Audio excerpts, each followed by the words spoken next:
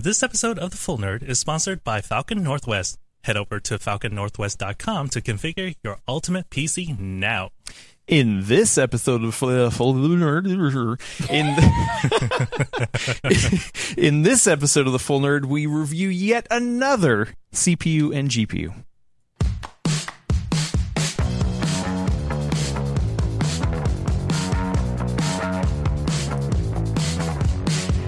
Welcome, everybody, to episode 288 of the Full Nerd, PC World's premier PC hardware podcast. I am your fill-in host, Adam Patrick Murray. On the line, I have Brad Choco Taco Charkis. Hello, Brad. Hello, Adam. Hello, Internet. And you look so you look so chill on your couch there. You know, just lounging. It's my 2024 vibe. Love it. Yeah. And also on the line is Elena Yee. We don't have a nickname for you, do we? No, the Deals Ninja, right? The Deals Ninja, Elena Yee. That was hello. Yeah, I think that's what you call me. Yeah, and you're excited. Called many. You're excited about your sweater. You want to show that off? Oh, my sweatshirt. Yeah, your sweatshirt. So for the audio listeners, maybe describe. Okay, so that's for the video viewers.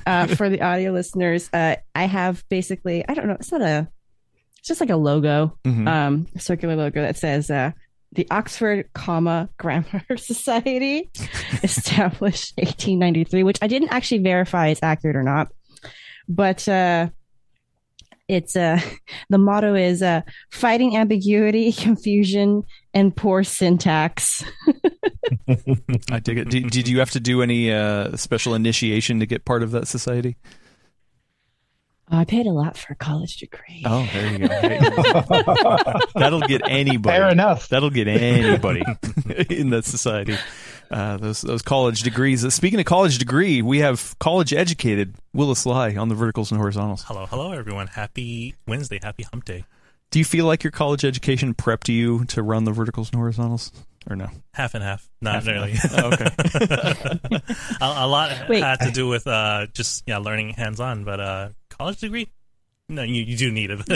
Yeah. You know what a college degree didn't prep me for? That is the something I want to point out real quick right here. The Ioneo Kun. This is I finally got the Ioneo Kun in. This is a handheld gaming device for the audio listeners, and this thing is pretty. I've got limited time with it, but it's also heavy. Oh boy, I thought the Lenovo Legion Go was heavy, like 2 pounds. This thing's like, I need to officially weigh it, but I think it's like 3 pounds, a little over 3 pounds. That's a workout right there. This is a workout. Yeah, I can just do some curls while I'm doing my my handheld gaming. We need a montage, a Rocky montage next time. The Rocky montage, yeah. No, I should have the Lenovo Legion Go in the left hand, and then the Ioneo Kun in the right hand, and then one is going to get bigger than the other.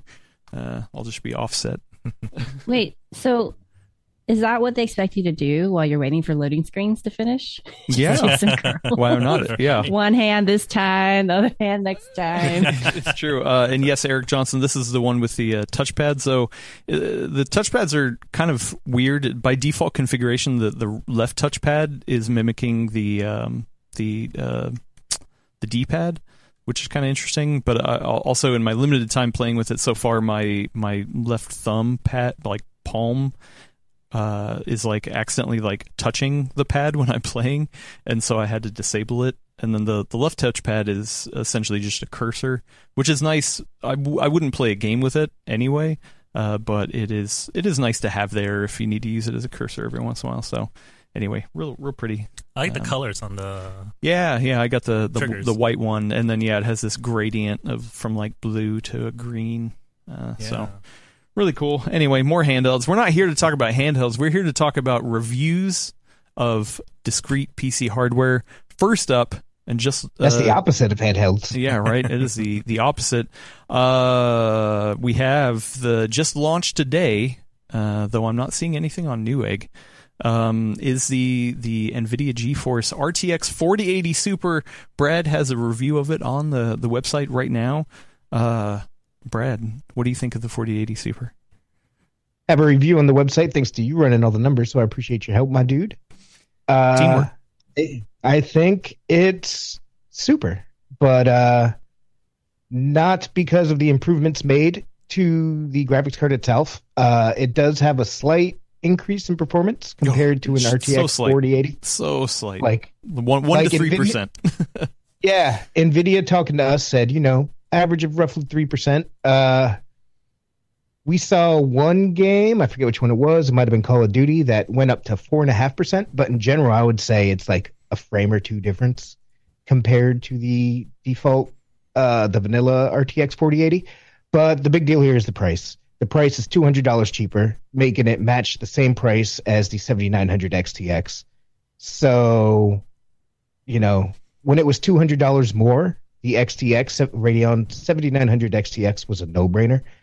But with all the awesome features that NVIDIA has, stuff like that, DLSS, frame gen, reflex, ray reconstruction, video broadcast, NVIDIA Reflex, etc., at the exact same price, I think this is the 4K graphics card you want to get if you're in the market for that. Yeah, and I'm looking on Newegg right now. Obviously, this is US Newegg, and the cheapest 7900 XTX I'm seeing is $980, but it's a sale. It says the sale ends in 13 hours, so essentially $20 cheaper than the 4080 Super. So I had limited time running the numbers, so I put it up against the 7900 XT, which the numbers, some of them surprised me, to tell you the truth, because just not the XTX but just the XT, like punched above its weight in plenty of times. Like Call of Duty, we're talking about 186 for the XT versus the 175 for the Super. So in pure raster, I mean, there are times where the even cheaper XT version, which I'm going to look on Newegg, looks about $730 on sale right now. I mean, that's pretty good, but then in ray tracing and feature set wise, obviously NVIDIA pulls away. But yeah, to me, if you don't care about all the extra stuff, if you're not a ray tracing person, if you're not someone who streams stuff, and you can get the XT for $730, I mean, that's a great deal. But if you're looking to buy one of these $1,000 GPUs, it's so much more than just pure rasterization performance. And in that case, I think the RTX 4080 Super heavily tips the scales in its favor with its price cut. Yeah, it feels like, oh, okay, hey, obviously there's the 4090 at the top that just blows everyone out of the water, and everybody knows about the 4090, but now here's something you might not know about the 4090. I was actually doing some price research before this, and I feel like a lot of people know this already, but it's ostensibly a $1,600 graphics card. But if you go looking for an actual 4090, they are realistically $2,100 to $2,400 on Newegg and Amazon. God, still, right, and that's because of the whole stuff with China, right? Yeah, China and AI in general. So, like, if people can't get those crazy data center cards, they pick up a 4090. Wow, you can't get one under 2,000. Well, I'm sorry, 1999. Yeah. Dang. So this the 4080 Super is realistically the highest end 4K card that most people will be able to buy. Most people will not buy a 2,000 plus graphics card to play games. And so I'm really happy to see it drop another $200 in price. I would have liked it see it drop down another $100, $150 more, in an ideal world, considering that the 3080 launched at $699. But I think those days are behind us. So for what it is, I would take over the 7900 XTX. Do you side tangent, do you know what exactly about the 4090 is making it so getting gobbled up in China? Is it the VRAM? Is it the it's AI, right? Isn't that the reason? So, and is that because of the VRAM? Like, I feel like, why isn't the 4080 Super or the 4080 getting gobbled up at all either? Depending on what you're working on, the VRAM is the big part. And just the fact that it's so powerful makes a big difference to how quickly you can process stuff. So, again, the VRAM's the big part, but the 4080 is significantly slower than the 4090. And if you're picking this up for work to begin with, it'll be worth the extra $1,000. If you're picking it up to play Alan Wake 2, probably not worth the extra $1,000. So the 4080 that I put it up against, I actually don't have a Founders vanilla 4080, so I put it up against an Asus ProArt which is real pretty, and it's actually like the smallest 4080 that I know of. It's actually a really tiny card and fits in. I have it in the Fractal Terra, the small form factor. It's like perfect for like small form factor. But because of that, the shroud is definitely smaller. It is warmer. Like in the temperature test that I ran, the 4080 Super with the default Founders Edition was 61 degrees Celsius, and the Asus Pro Art one was 67. So not like super off, but they're both great. Definitely they're both warmer. great. Yeah. But the power draw on the vanilla 4080, I measured up to 289 was the highest peak, but the 4080 Super was 260. So, a nice little keep things in check a little bit. That's an interesting part about this 4080 Super, because NVIDIA did manage to get that 3% performance uplift without increasing power requirements. And so, as you just talked about, if you just go in there and mildly overclock the chip, you can probably get the 3% difference yourself if you already have a 4080 non-super. Yeah.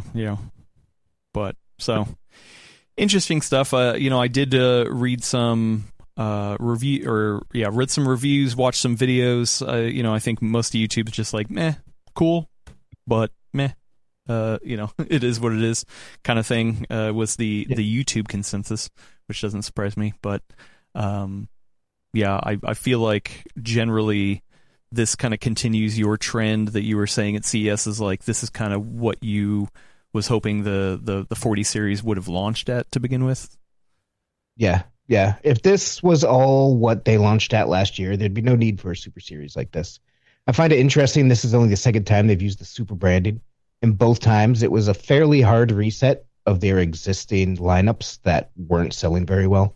Because the first time it was with the 20 series, and those weren't selling very well.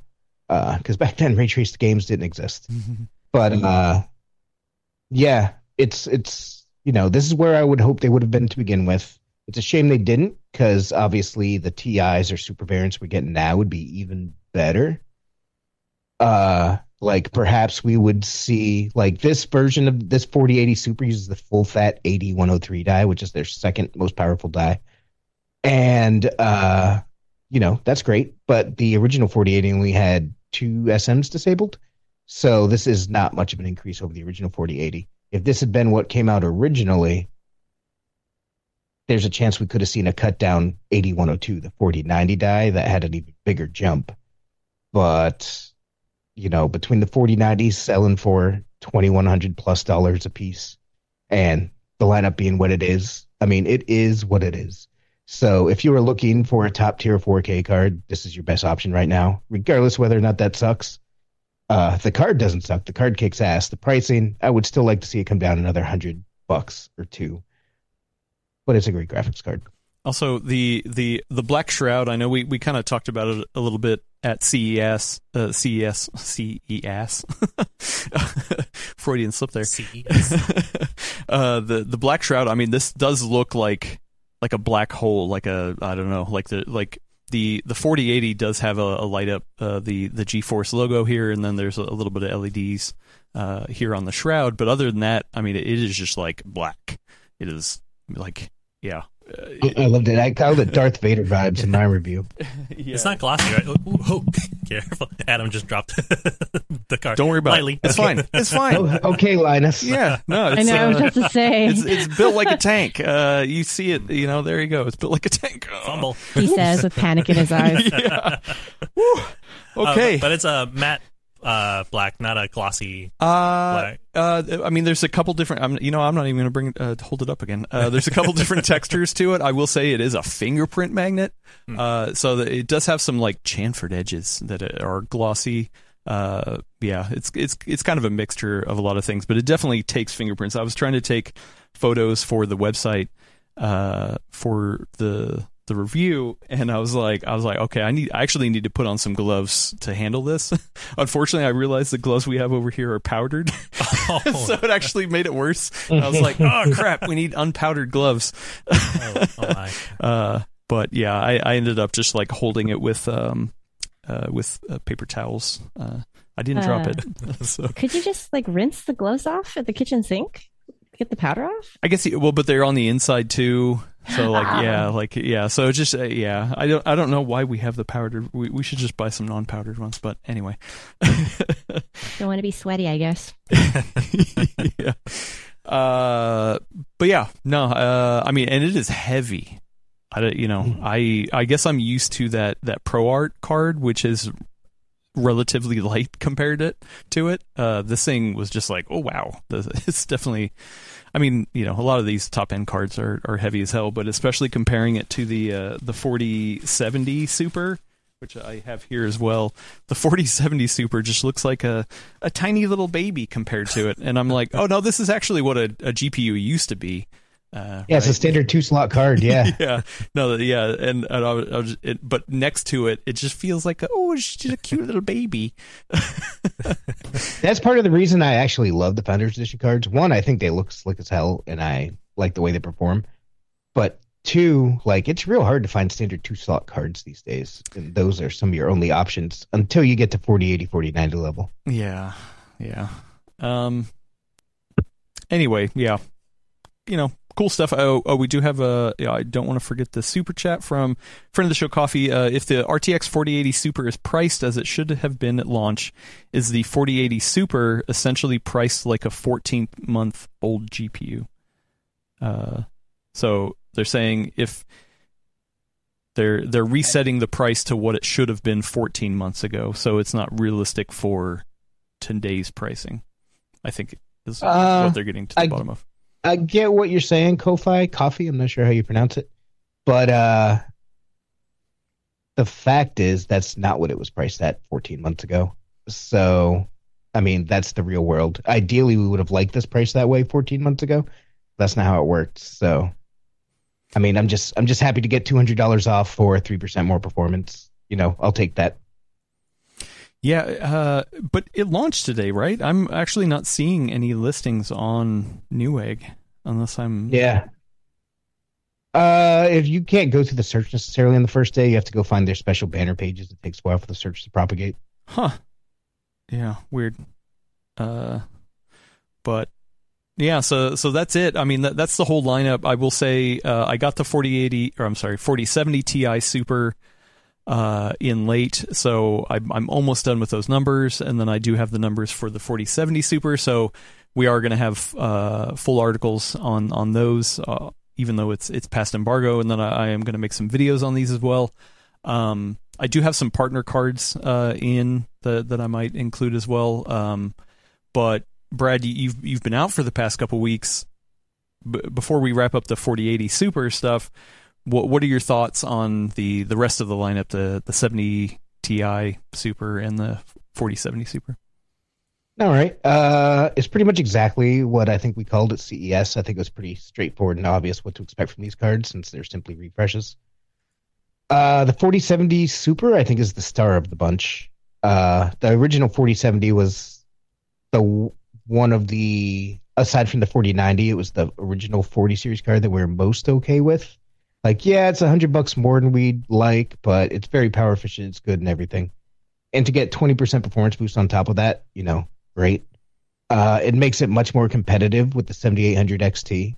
I wouldn't be surprised if the 7800 XT sees some price drops soon, as well as officially the original 4070 Super is sticking around at $550. If that gets back down to $500, that makes it a real tough choice between the 7800 XT and the 4070 Super or 4070 non-Super. Simply because, again, NVIDIA's software stack and feature stack is so impressive compared to AMD that it is worth a bit of price differential. And if they're the same price, you got to kind of weigh that in. The 4070 Ti Super, I haven't had too much chance to read about. I've been traveling the past few weeks. That's part of the reason why Adam's been helping out. Thank you, Adam.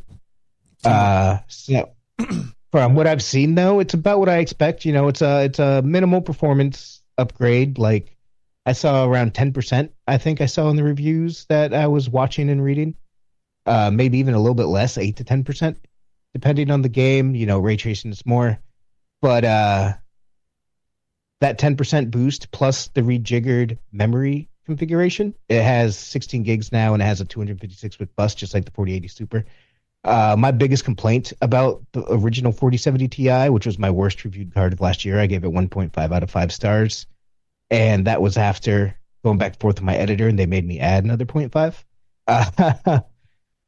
That fixes the biggest glaring flaw that I saw with it, because it's an $800 GPU. To me, the fact that the memory subsystem was specifically neutered so that it can't run 4K well, that doesn't sit right with me at 4K. This card does run 4K very well, just as well as the 4080 Super.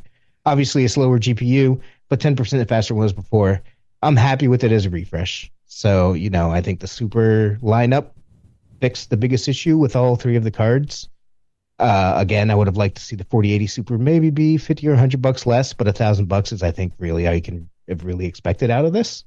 So, all in all, I'm happy. It's going to rejigger the our best graphics card roundup on PC World. It changes the picture of stuff. So I'm curious to see how and if AMD responds. Well, and now that I've run almost all the numbers, the 4070 Super is definitely the biggest performance jump over the vanilla version, which helps me understand why they're also keeping around the 4070, but not the other two non-super variants.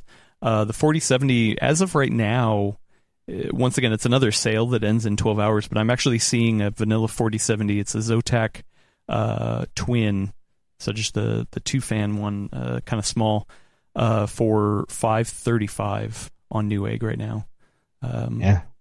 So that's good. So in the 4070 Super was it $600. So for $70 more, okay, yeah, that's starting to get in the price range of like, if it's $50, I'd say if you can, hit that Super for sure. But yeah, if it's going to get down to like $500, then it's like, oh, okay, I see why that's still in the stack. At that point, you kind of got to worry or think about, should you get that or 7800 XT? Because part of the reason why this got that big 15 to 20% boost is because the 7800 XT kick button took names. Oh yeah, it's faster in a lot of games than a 4070 non-super, and it was $100 cheaper.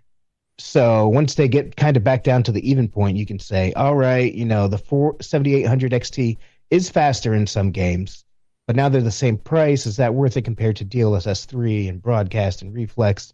Ray tracing, you kind of got to make your own value judgment there. Mm-hmm. But when it's $100 difference, it was a big difference. Yeah, well, I mean, in my numbers that I have in here too, because so I had 6 NVIDIA cards, obviously with the Super, and then I had 2 AMD ones, so 7900 XT and 7800 XT.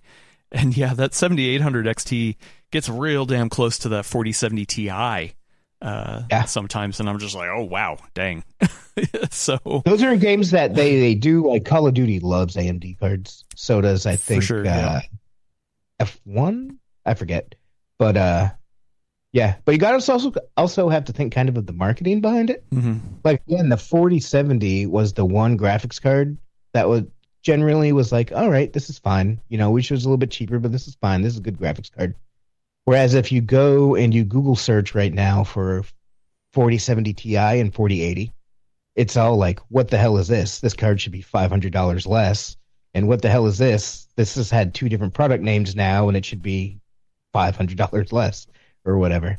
Whereas now that they fixed it with the Super, once they get the non-Supers off the shelf, if you're looking for what's available, you'll search for these that have the better reviews. So there's a marketing aspect to it too. Yeah. All right. I mean, not much else to talk about here. Once again, we have the reviews of the other Super parts going up sometime soon, and then, like I said, some videos I'll be cutting so I can show off numbers on video as well. We do have a comment from Jack on YouTube. Says, I really hate people normalizing these price increases in real time. It's not actually a thing. I mean, it is. That's what these are selling for. So these are the prices. I mean, do you see any sort of adjustment, do you think, in the future? Like, a lot of people were being like, oh man, 40 series isn't selling well, they're going to have to adjust prices. And the Super is kind of that a little bit, but I mean, I don't think prices are going down. Not because of crypto, but because of AI. They can sell their top end dies for a lot more money now, and it all gets used for that. So PC gamers just keep getting screwed by how versatile GPUs are. Yeah. I did say in my review, I wish this was $100 or more cheaper, but it is what it is. You know, the 3080 launched at $700. Since then, inflation's gone up some insane amount. Even though it's normalized now, the prices of everything has still gone up in the years since. And TSMC charges a lot more for this node. So I can see why the cards are more expensive. I would hope they would think they would be able to get by with a $900 MSRP, but they got to make their money too. I mean, this just is what it is. It's sad. Every time I do a review, I'm going to say I wish this was a little bit cheaper, but you know, wish in one hand and sun in another. Yeah, I mean, I think that's the hard part too. Is that like there is the part that can be like, wow, this is BS. This really sucks. But also at the same time, this is what it is. So I guess in some ways it could be normalization of the way we're talking about it. But we have to talk about what it is. So, you know, if you're looking to buy a GPU, regardless of whether it's inflated or why it's inflated, anything like that, these are your options. I mean, obviously, you can look at older GPUs and put that kind of in the equation as well. But it's just like, okay, well, we have to talk about it in these terms also, because that is the way it is. So That's true, but I do feel like there is a point to that comment, which is... Oh, for sure. Yeah. I think that when, especially, you know, those of us who watch the hardware so closely, there's that whole, like, the adage, the idiom about the frog in boiling water doesn't notice as the temperature rises kind of thing. So yeah. I do think that there is something to be said for, you know, coming at this saying like, shrug, it sucks out there, but I guess it sucks less. Oh, well, versus, you know, having more of an attitude of like, okay, but like realistically, why is the market this way? Like, when is there going to be any relief for, you know, admittedly proportionately small, but very passionate group of people? You know, like, will they ever get a bone thrown to them? And like kind of seeing it from that point of view. So I can see how, like, if you are a PC gamer who's been like just constantly holding out, I was looking at our Discord server and people were talking about the waiting game, right? Where you just keep waiting and waiting and waiting and waiting. Like, it never feels emotionally good to step off that waiting train right now. Like, there's nothing that really makes you go like, oh yeah, that's the one. Maybe it is a little bit more expensive, but like, that's the one that gets me excited enough to finally stop playing this waiting game. And I don't think, especially with the pandemic, especially with the inflation, I don't think there's anything so far that's allowed people to feel good about it. Right. I mean, this is all emotional purchases. Oh yeah. We do this not because it's a factual, logical thing for us to do. It's because we love it. We want to play games. We want to play cool, like, games at really great settings and make them look as good as possible. Well, right? I mean, and I hope we're not coming across as like, hey, you know, shrug, well, whatever it is, what it is kind of thing. It's more like when we have to make the value judgments, if somebody is looking at a product, you know, we can't just be like, oh, you know, I wish it was that. And it's like, okay, well, we also need to include, well, this is what it is, so what are you getting for this? And yeah, it's generally nothing, you know, so exciting that it's just like, oh man, this is the deal of the century. You need to jump on this right now. There are better choices than others, and there are reasons to get GPUs. I mean, obviously, people are still buying stuff. But yeah, I mean, you're right. There's nothing necessarily like, oh man, this is, you know, we're going to look back at the 40 series, you know, and all this stuff and think, oh man, we got some real good deals around here. But I also think in the future, are we ever going to have that again? I don't know if we're ever going to have that again. Maybe that's just me being like, negative, but I mean, do you think we'll ever get another 1080 Ti, you know, or like 1080, you know, right? Like, yeah, I like how you're bringing that up when Gordon's not here. I summoned him. Maybe he'll show up in the chat. Right. I think that we could sit here and with the current, you know, outlook or like the current most recent history, that wouldn't be a fair thing to wonder, right? But I also think we didn't see the pandemic coming. Like, we didn't see we could kind of guess at the inflation, but just maybe not how bad it really got. it's possible that things could change again. Like we just never know what's going to come down the pipeline. Like maybe I'm being an optimist, but I like to hope this is not just the future forever. Yeah. For what it's worth, this my computer was fried in a fire anyway, or baked, I guess, in a fryer. But I had a 3080 Ti in it, and I've been upgrading top-end NVIDIA cards for years. This is the first generation I was going to skip. And because the 4080 came out costing $1,200, and it was just barely ahead of a 3080 Ti. So, yes, it has 16 gigabytes of memory. Now, the 4080 Super is another 3% faster. It's still just barely ahead of a 3080 Ti that cost $1,200 3 years ago. So I feel like, I'm hoping next generation things change a bit. But this just drives home what I always try to tell people. Try to wait 2 to 3 generations before upgrading if you can. If you're an enthusiast like me, like I run a PC magazine and I test graphics cards for a living. So I've been swapping out the high-end stuff so I can try all the new highest features. But before that, I waited at least 2 or 3 generations at a time because, the 3080 last year, let's say you upgraded that. This time around, the 4070 Ti is $100 more and just slightly faster.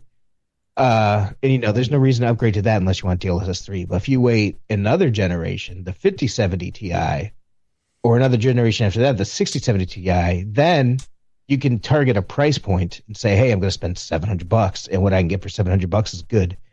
And if you wait 2 or 3 generations, you'll tangibly feel that difference. It's when you try to upgrade every generation that it starts to hurt sometimes when you get these weird generations. Yeah. Definitely weird times. Yeah. I don't know what to say on the the GPU front though. The 4080 Super, it's cheaper. It's cheaper, yay! Actually, when I was looking at the other reviews, that just generally seemed to be the consensus. Everyone was like, it's cheaper. Yeah. Like you don't get that much more, but it's cheaper. Yeah. So. All right. Well, yeah. Like I said, more information to come. Before we go on to the next one, I do want to take a minute to thank our sponsor, Falcon Northwest. I've been, like I said in the pre-show, I've been gently stroking this frag box, which is kind of one of 3 desktop offerings that they have. Fragbox is kind of their middle end. They've got the full tower of a Talon, and then a real nice micro tower, I think is what they call it. It's like small form factor, like nice little thin tower, and this one is able to fit. Tiki. I'm sorry. Yeah. Talon's at the top, Tiki's at the bottom. Frag is in the middle. It's got a handle. It's got the 4090 in there. Full full ATX motherboard in there. But really, it's the care that this was assembled with. It's not full TX. I think it's micro ATX. Is it micro? Oh, I thought it was full. Yeah. Oh, you're right. No. Yeah, you're right. Oh, sorry. Anyway, really, Adam was really, too busy lovingly petting it to notice. Also, I mean, they do make their own cases. These, like the actual textured finish on this case is really nice. It's got a good grip to it. I mean, they design their own cases. And it's definitely one of those things that they put a lot of love into, and it feels like a tank.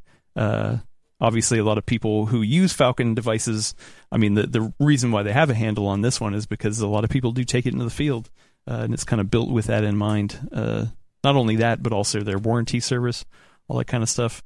But yeah, anyway, thank you for supporting us, Falcon. I appreciate that. Thank you. The reason I knew it was a micro ATX is because I actually reviewed one of these, totally unrelated to the sponsorship bit. 2/3, 3/4 of the way through last year, and it's the single best desktop I've ever tested. It's freaking amazing. Every part of it. If you look for Falcon Northwest Frag box review on PCWorld.com, you'll see my personal review of it, which had nothing to do with the sponsorship, just my unbiased review of it. It rocks. So after correcting you, I feel like I got to throw that out there. Yeah, thank you for the correction. Check it out. They're great. They're great. They're awesome. So, and that's I had no part of this ad read. That's me just jumping in with my editorial personal opinion. These things rock. So, well, and I have heard on the behind the scenes, a lot of people have told me, like at trade shows and stuff, they're like, hey, you know what? I used to be DIY and always built and followed all the stuff, but now I lean on, a trusted vendor like Falcon Northwest to build my systems, because I still want the high end desktop stuff. But they don't have to worry about assembling themselves, and with Falcon Northwest, they're going to assemble it right. It comes with a checklist, like it even says the person's name who went through and assembled everything and like did all the testing, and they give you like a sheet with the numbers. Like the RAM timings, the latencies, like everything. Yeah. So the BIOS version. So yeah, I definitely think in the future when I'm definitely like so over building my own PCs, I'm definitely gonna start buying. Will some... you ever be so over building your own PC? I don't know. I mean, right now it's like, I feel like I build like one every couple weeks, for whatever various projects. But I'm sure I will. So anyway, thank you, Falcon Northwest, for sponsoring the show. Always appreciated. But I'll tell you something that's probably not going to show up in a Falcon Northwest, because they focus on high performance, and that is AM5. The first AM5 APUs have launched. This was Monday. The embargo lifted. I think you can get them on the website now. I guess I should double check. But we've got the 8700G in I think it's this box right here. The AMD Ryzen 7 8700G and the Ryzen 5. What is this one? The 8600G. 86. Yes. Yeah. So I have started testing the 8700G, but the super cards were kind of taking up my mental capacity. So I haven't I haven't got a ton of time testing. I am going to do a video on these as well, because I'm kind of approaching it from an interesting angle. Or I think it's an interesting angle, saying like, hey, I mean, these are socketable desktop parts, which is awesome. It's a refresh, or not a refresh, but the first APUs we've seen in many years, right? We've been talking about like, man, when are we going to see new APUs? It's RDNA 3. It has the Ryzen AI. These are the first desktop parts, socketable desktop parts with an NPU in them. So lots of interesting stuff to kind of go over here. For me, the first question I had was, okay, the GPU that's in these, or at least in the 7, is the Radeon 780M, and we've seen that before. Obviously, in the laptop space, Ryzen 7000 in the mobile space at the top end has the 780M, and then even the Z1 Extreme is kind of based off that same architecture. So some of my testing is around like, okay, how do these actually compare to the 780M in mobile devices, even handheld gaming devices? Because it's not just that. It's also pairing it with new AM5 motherboards, DDR5. I will say, in the limited testing that I've done, just because I've poked around here and there as I was waiting for other benchmarks to run, you definitely want the fastest RAM that you can get. Like I was definitely seeing like switching from 5600 megatransfers per second to 6400 megatransfers per second was like enough for like 10 frames, to get you from like 1080p medium at 50 frames per second to up to 60. Like it was definitely like a healthy jump. So like and they've told us as such, and we kind of knew that even with the AM4 based APUs. So yeah, more testing to be done. I think it's interesting. I did watch a lot of the reviews, and read articles, and it seems like people are excited about it. Elena, as somebody who is always championed for APUs, have you had a chance to dig into reviews of these parts? A little bit. So it's funny because when you were talking about how just doing the introduction to this topic, you were saying like, oh, they finally released, and I literally heard the Halo Grunt birthday party sound like go off in my head, like hooray! Because it's exciting to get new APUs finally. That said, I was really disappointed by the 8700G. I went into it, reading a few different articles, and at first I was like, okay, like, well, let's see, are people just a little jaded, and like maybe too used to high-end hardware that they can't put this into perspective. And I dug into a little bit more and I was like, no, they've got a point, which is, at $330, you could get much better gaming performance by buying a pretty cheap CPU, like an i3 equivalent, and then I don't know, like a $250 GPU, and you'd get way better gaming performance out of it. So then it's like asking yourself, okay, well, what applications, like what use cases would you have for this? And it's like, okay, well, if I wanted a living room box, would I really be putting a $330 CPU into that? And so it's just awkward, kind of the space that's occupying. So I wonder if it's maybe designed, because obviously we have a very US centric view. And I'm wondering if it's designed for like markets where it is just really expensive to get even like, Core i3, I don't know, even 12100F or something, that's something that we think of as cheap. It's the same for like, I don't know, an RX 6500, RX 6600. So maybe it's designed for places like that. And that's why we can't really see its value, but it is priced as $330 here. And we're evaluating it on that price, right? Because price is such a big deal for the perceived value of something. So on that note, 8700G supposed to be the flagship chip of this lineup of APUs. I found that kind of disappointing. I think the one that did kind of get overlooked in all the reviews is the 8600G. So the Ryzen 5 part, where it's like, okay, like this I can see a little bit more. The performance does back down a little bit. You are losing, I forget off the top of my head exactly how much, maybe like 10%, depending on the game. It's because it has the 760M rather than the 780M. Yeah, so you do lose performance dropping down. It's not like they're really tight.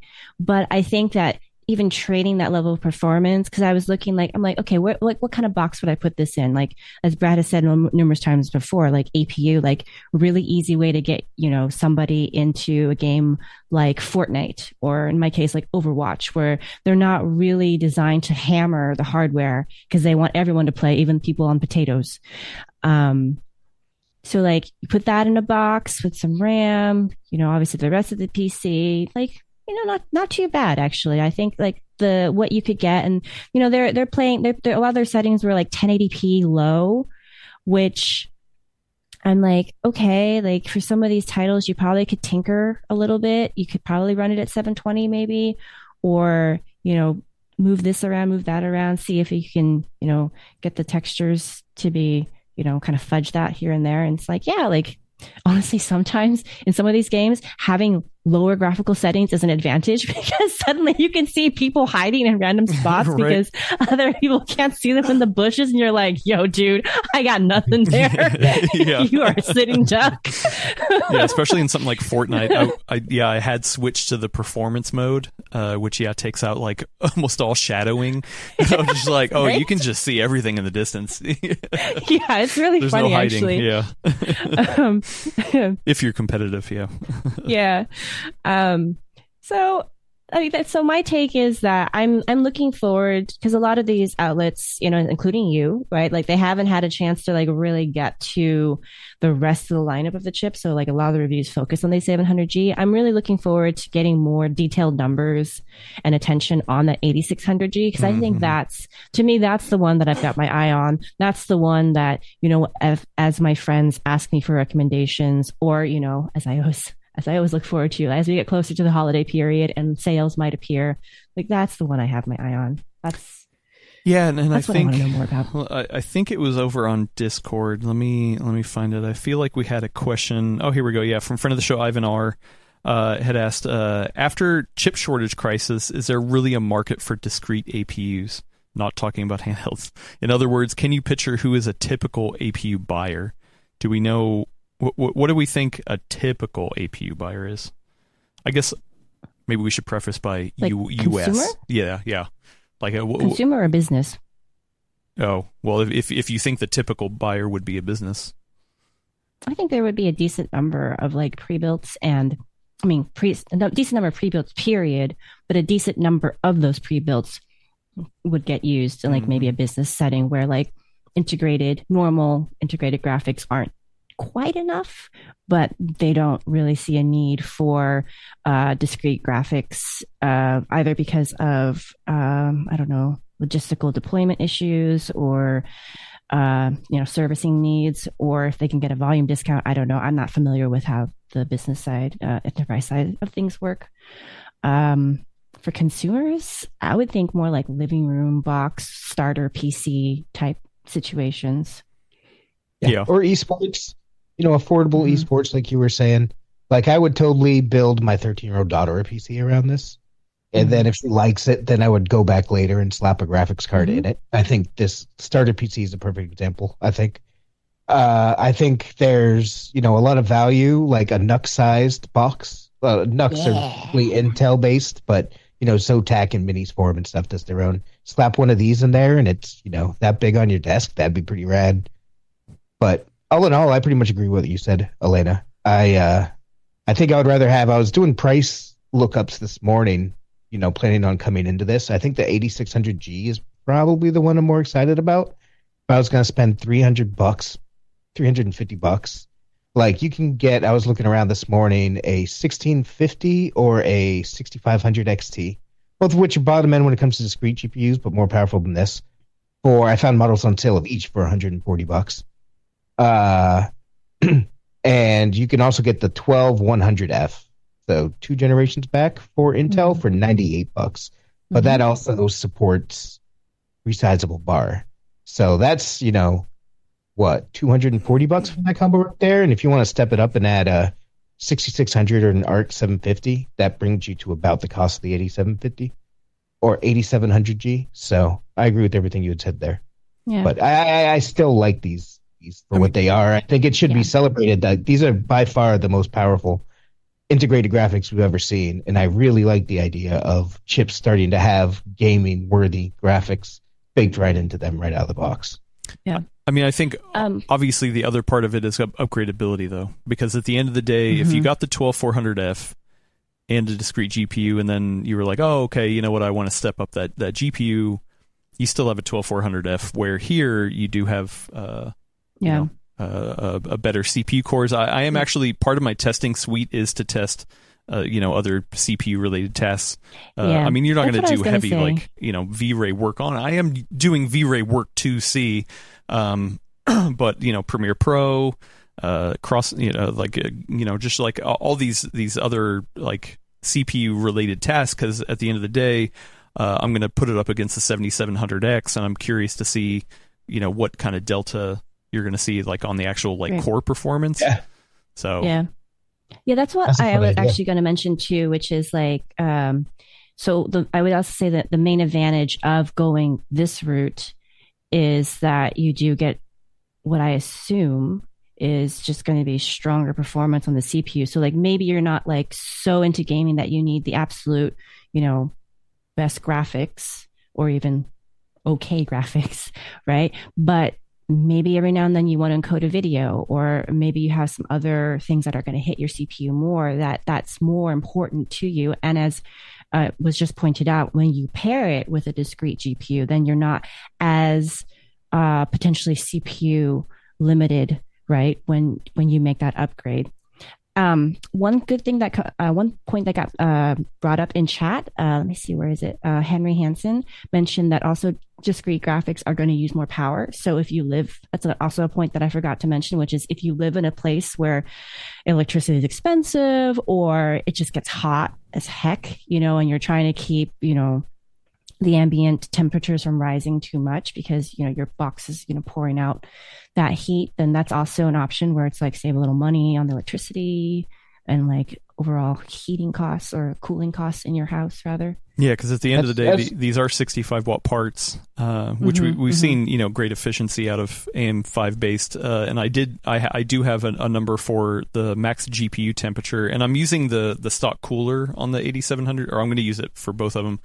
This one comes with the Wraith, not the Stealth. It's the taller built-in cooler.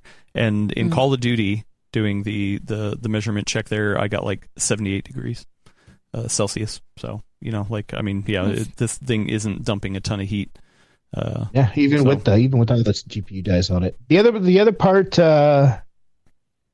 other parts I think are worth considering. Again, what you're talking about, the power efficiency really gets. I think it'd be rad as hell to have a NUC style box sitting there with Steam Deck style graphics. That's basically what you can expect out of this. Right. We'll have to wait and see for Adam's video to know for sure, but roughly.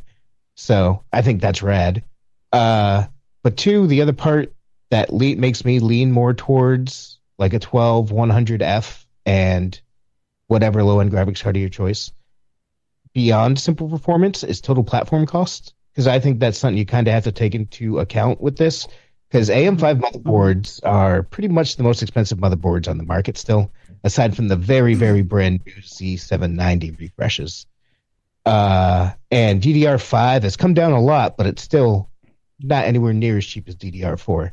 So if you're getting into this looking for an affordable gaming PC and you're comfortable having, a mini ITX box or smaller mid-tower and are comfortable putting together a PC, I think you'd get more value out of a low-end discrete box.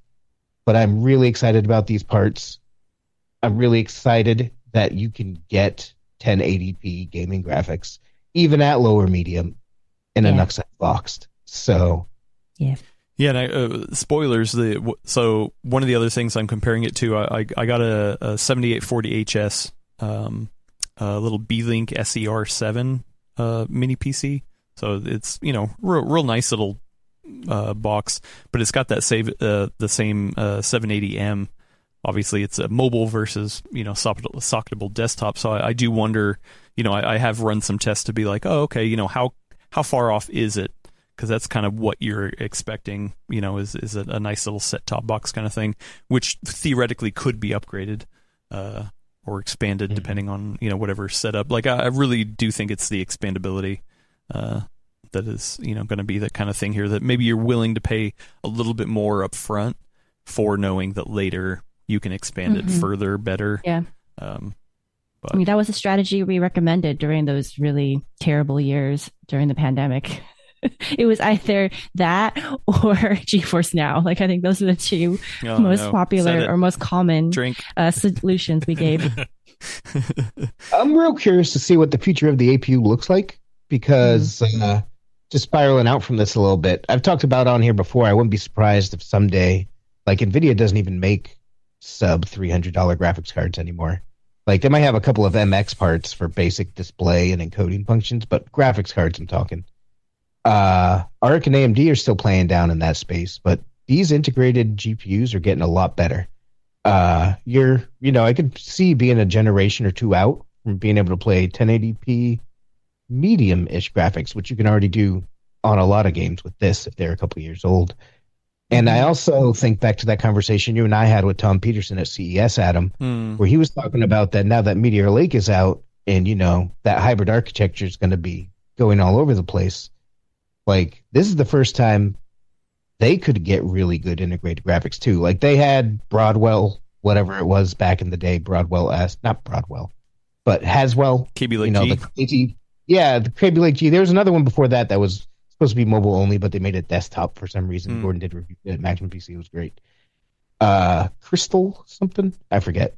But anyway, now if that Meteor Lake architecture comes to the desktop, Crystal Ian said Crystal Well. That's it. Yep. Thank you, Ian. That one was pretty badass. But the Core Ultra laptop, the Meteor Lake architecture, hybrid style architecture comes to the desktop. They already have more improved ARC graphics in there compared to what used to be. And when we were talking with Tom at CES, Tom Peterson, Intel fellow, he was talking about how, the cool thing about this architecture is you can mix and match. Like, you can just like plug and play. Imagine if we stuck a whole bunch of graphics chips on here, kind of a deal. So I'm really interested to see where the future of the APU goes. Yeah. Like, I see them getting more powerful. I wouldn't be surprised if someday they get rid of discrete graphics. Yep. I also think that it should be noted that the prices have come down a little bit, at least for the 57G to 8700G. If I looked it up correctly, I think the 5700G, the MSRP launch price was $20 or $30 higher than what we're seeing for the 8700G. So even though the price is higher than we'd like to see, it does seem like they're getting that cost down. So it's kind of going hand in hand with Brad just said. Like, I'm wondering if they start really focusing on this more, if they decide like that's where they want to put their energy for lower end graphics, so to speak, that increased attention could end up driving prices down further so that they do seem more palatable as an option. Yeah. Last thing to note here too, and somebody had asked earlier, I'm sorry, I can't remember who it was, hey, did these have an NPU in it? And yes, these are the, like I said earlier, these are the first socketable desktop parts with an NPU built in it. Now, I'm still kind of in the process of, I think we've all had discussions about like, how to actually benchmark NPUs, and those are kind of still ongoing. Even Gordon, has his own thoughts too. We've talked about it for a while because we knew this kind of stuff was coming. So I don't have any specific tests I was planning on running right now, just because I'm not quite sure what to hit on it. But I mean, it is a thing, and if you already know that there's something that you do that can take advantage of an NPU, then yeah, I mean that's great. Those are very rare at this point, especially in the consumer space. But the fact that it's there, if you think AI is going to take off, like it seems like the industry and the hardware companies are pushing for it to, it might be worth investing in. Yeah. Just to know that you have it in some way, even if we can't benchmark it well now. It was like if you had bought the 20 series, you could still play DLSS. Well, and I do think a lot of the mobile story around NPU still applies for here, because we've been talking about like small little set-top box things. So if you're talking about use of efficiency where an NPU is kind of best at, you're still talking about using it efficiently like that. For other tasks, a GPU or a CPU might be better for pure just grunt work. Yeah. So I was actually surprised that they included it, honestly, because I feel like for a socketed CPU, you're not really going to be, from what I've seen, at least on the laptop side, a lot of the AI type applications are for, like, as you said, like optimization, efficiency. And so like, especially in like battery life and that kind of performance. And I feel like with a socketed desktop CPU, like you're not really thinking about that as much. Like, I think it would be great to see these in something like a 4x4 inch NUC type form factor, but it's not really common. Like most of those, like as far as I know, all of the models that have come out that I've kept tabs on were like the more like laptop soldered chip. I'm hungry. I'm so hungry right now. It's not even funny. Like when I'm not listening to the conversation, like my brain's just like, food. You should go grab some food. Yeah. So I'm a little surprised that they included it. I'm kind of interested to see like maybe something they're aware of that we're not yet, that's going to come down to the pipeline that will make use of it. But for me right now, knowing what I know as a consumer, I don't think I would be buying these chips for that personally. Yeah, no, I mean, it's in the architecture, so I think it was just easy to kind of include it. I did ask AMD for an official comment on this NP on laptop versus desktop. I think I read this before. I'll say it again. They quote, on laptop, I'm sorry, let me start here. Quote, efficiency, the NPU can run AI workloads faster and with less significant power. On laptop, this can translate into better battery life. On desktop, where power is less of a concern, it still allows the users to free up CPU and GPU resources when multitasking. It can also prevent a CPU GPU from having to ramp up with the accompanying fan noise that may be associated, end quote. So, I mean, it's a little less strong of a story, and obviously it's still early days on what that means for desktop on Intel and AMD side, because I mean one of the videos that we did at CES, or Mark had a video about an add-in AI accelerator card. Is that even better than what an NPU can do on the CPU itself? So yeah, still early days. I mean I think there is a reason to have it. I'm glad it is there. And somebody pointed out in the chat, I'm sorry, it's kind of the NPU is there really as to be like, hey devs, here it is, start messing with it. This is like a Gen 1 kind of thing. So, yeah. And on top of that, even though a lot of people associate NPUs with Intel, AMD had the first NPU in a laptop, and now it has the first NPU in a desktop too. So even if nothing else, I would assume that's going to be a huge marketing win if AI takes off like they're hoping it would. Yeah. And I don't have the chip on hand, but the two lower end, because there was 4 AM5 based CPUs. We're talking about the 8700G and the 8600G, but lower down the stack, the 8500G and the 8300G are the first desktop CPUs to have Zen 4C cores. Wendell has a good video. He was able to get his hands on, I think, the 8500G. AMD said the 8300G is not going to be sold to the DIY market, so really it's just the 8500G. But yeah, so those are the first Zen 4C cores that we're seeing on the desktop, which is interesting. So maybe that's something that will be kind of implemented more in the future as well. There's plenty of rumors about whatever Ryzen 9000 is going to be, kind of stuff. So we'll see. Yeah. I think SatNav over in YouTube chat says it best, where like first gen NPU is feeling a bit like first gen ray tracing, where it's like it's good that it's in there, it's good that they're pushing it, but it's more like laying that foundation. And as we said at that time about ray tracing, Brad in particular, not Gordon, which is like it's great that they're doing it, but that's not what you're buying on. Mm-hmm. Yeah. Anyway, yeah.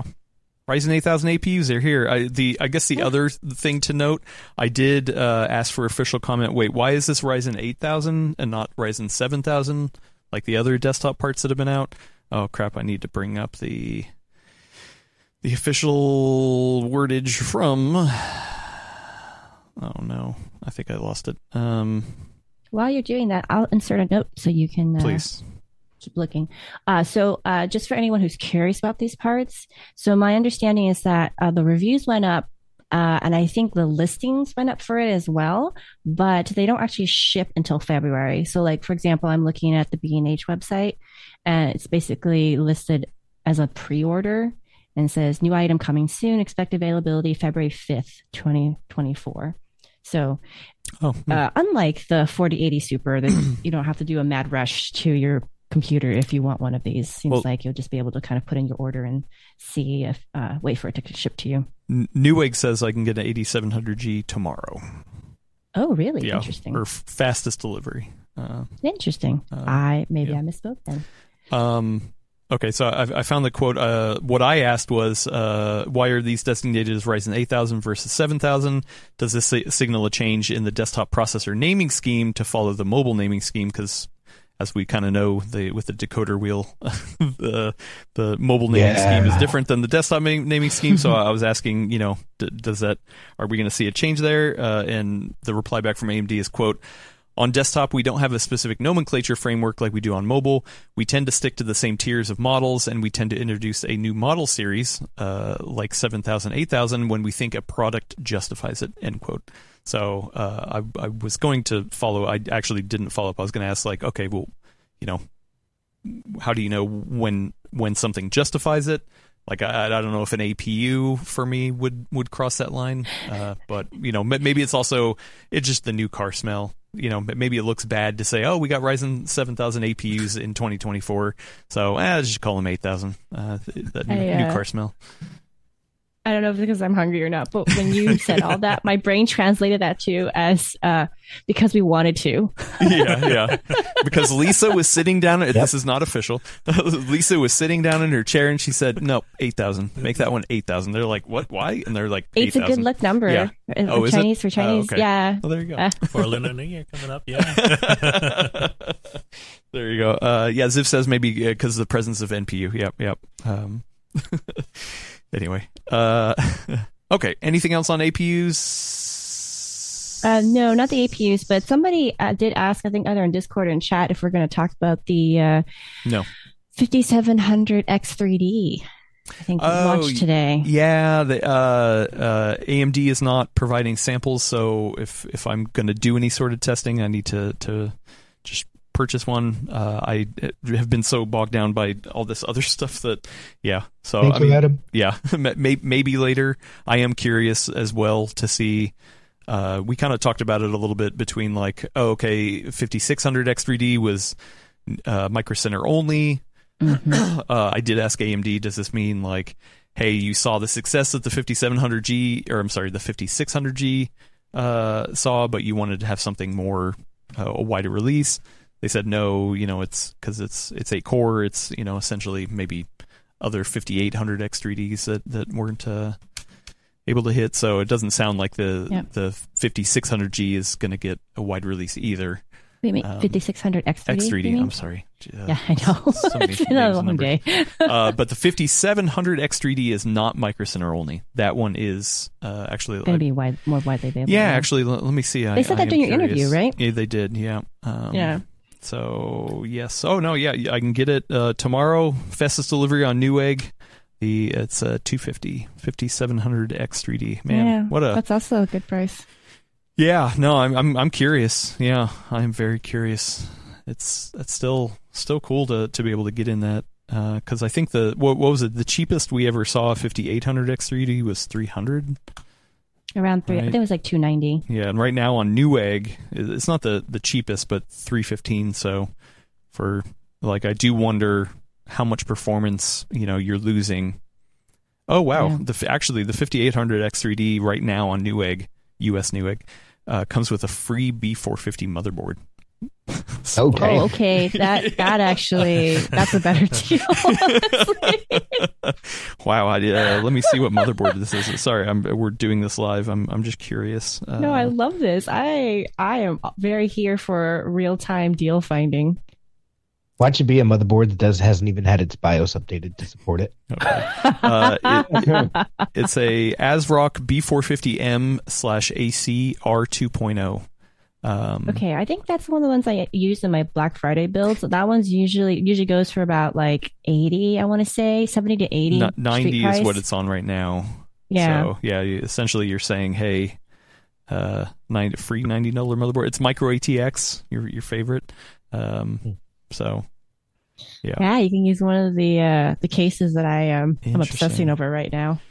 That is a pretty good deal. Free $90 motherboard. So yeah. Oh man. I mean, you're just AM4. Wow. Like if Gordon was in the chat or if Gordon were here, I'm sure he'd be like, "Now, why would you buy the old thing?" And I'm like, "Cause that's a pretty good deal." That's an exceptionally good deal. Yeah. So anyway, because you could.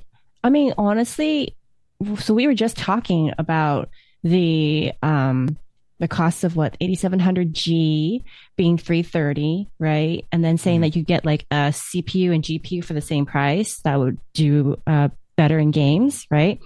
But this actually kind of works out to the same because instead you're just getting the motherboard and then you'd buy the GPU separately. So this is actually even a better deal than what was talked about in those reviews. Yeah.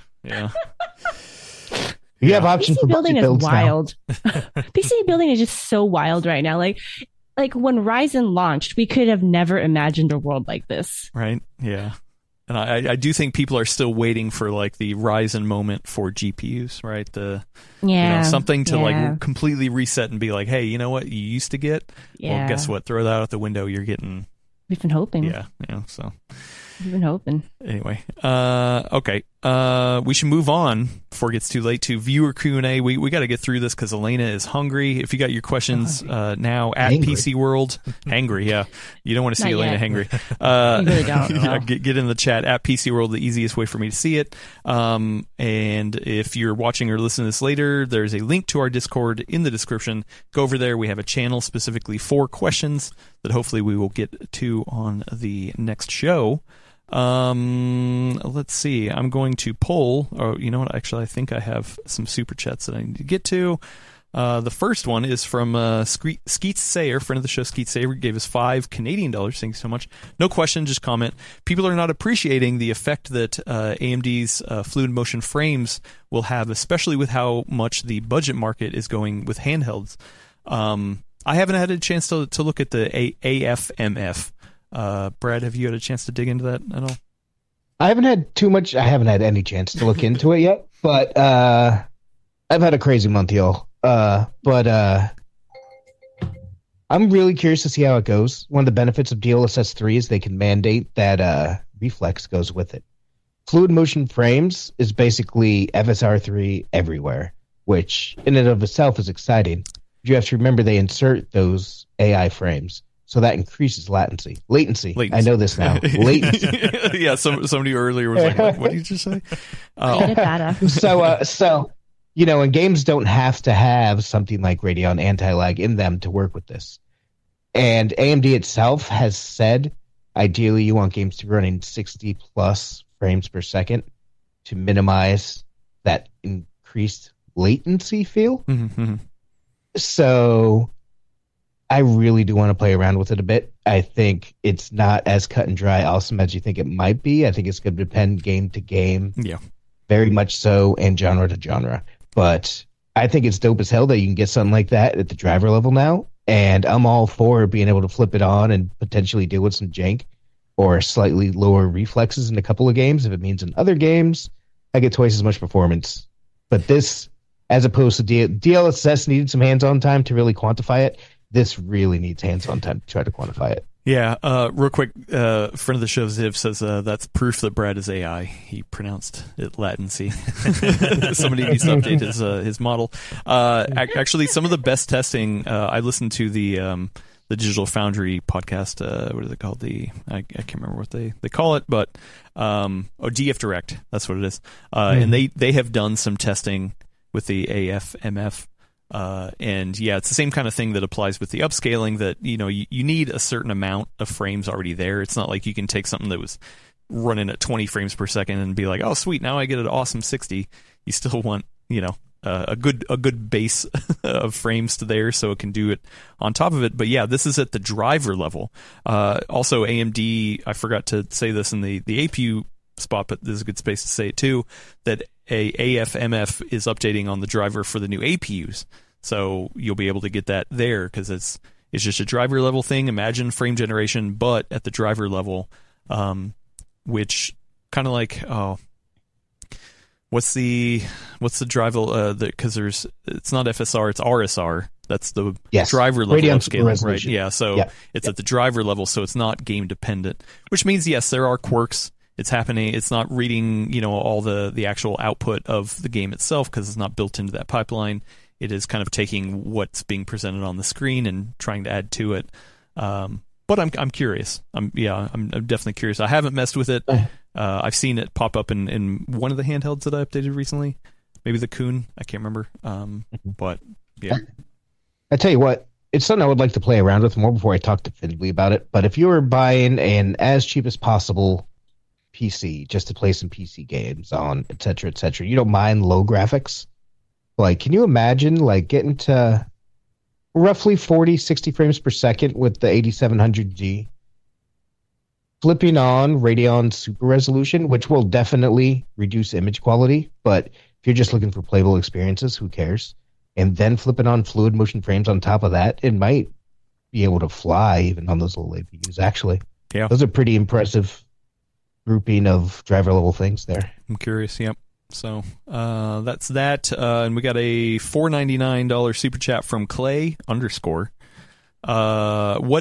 What would make you switch to Battle Mage? If those raster requirements are met, would you guarantee to bypass NVIDIA's next release?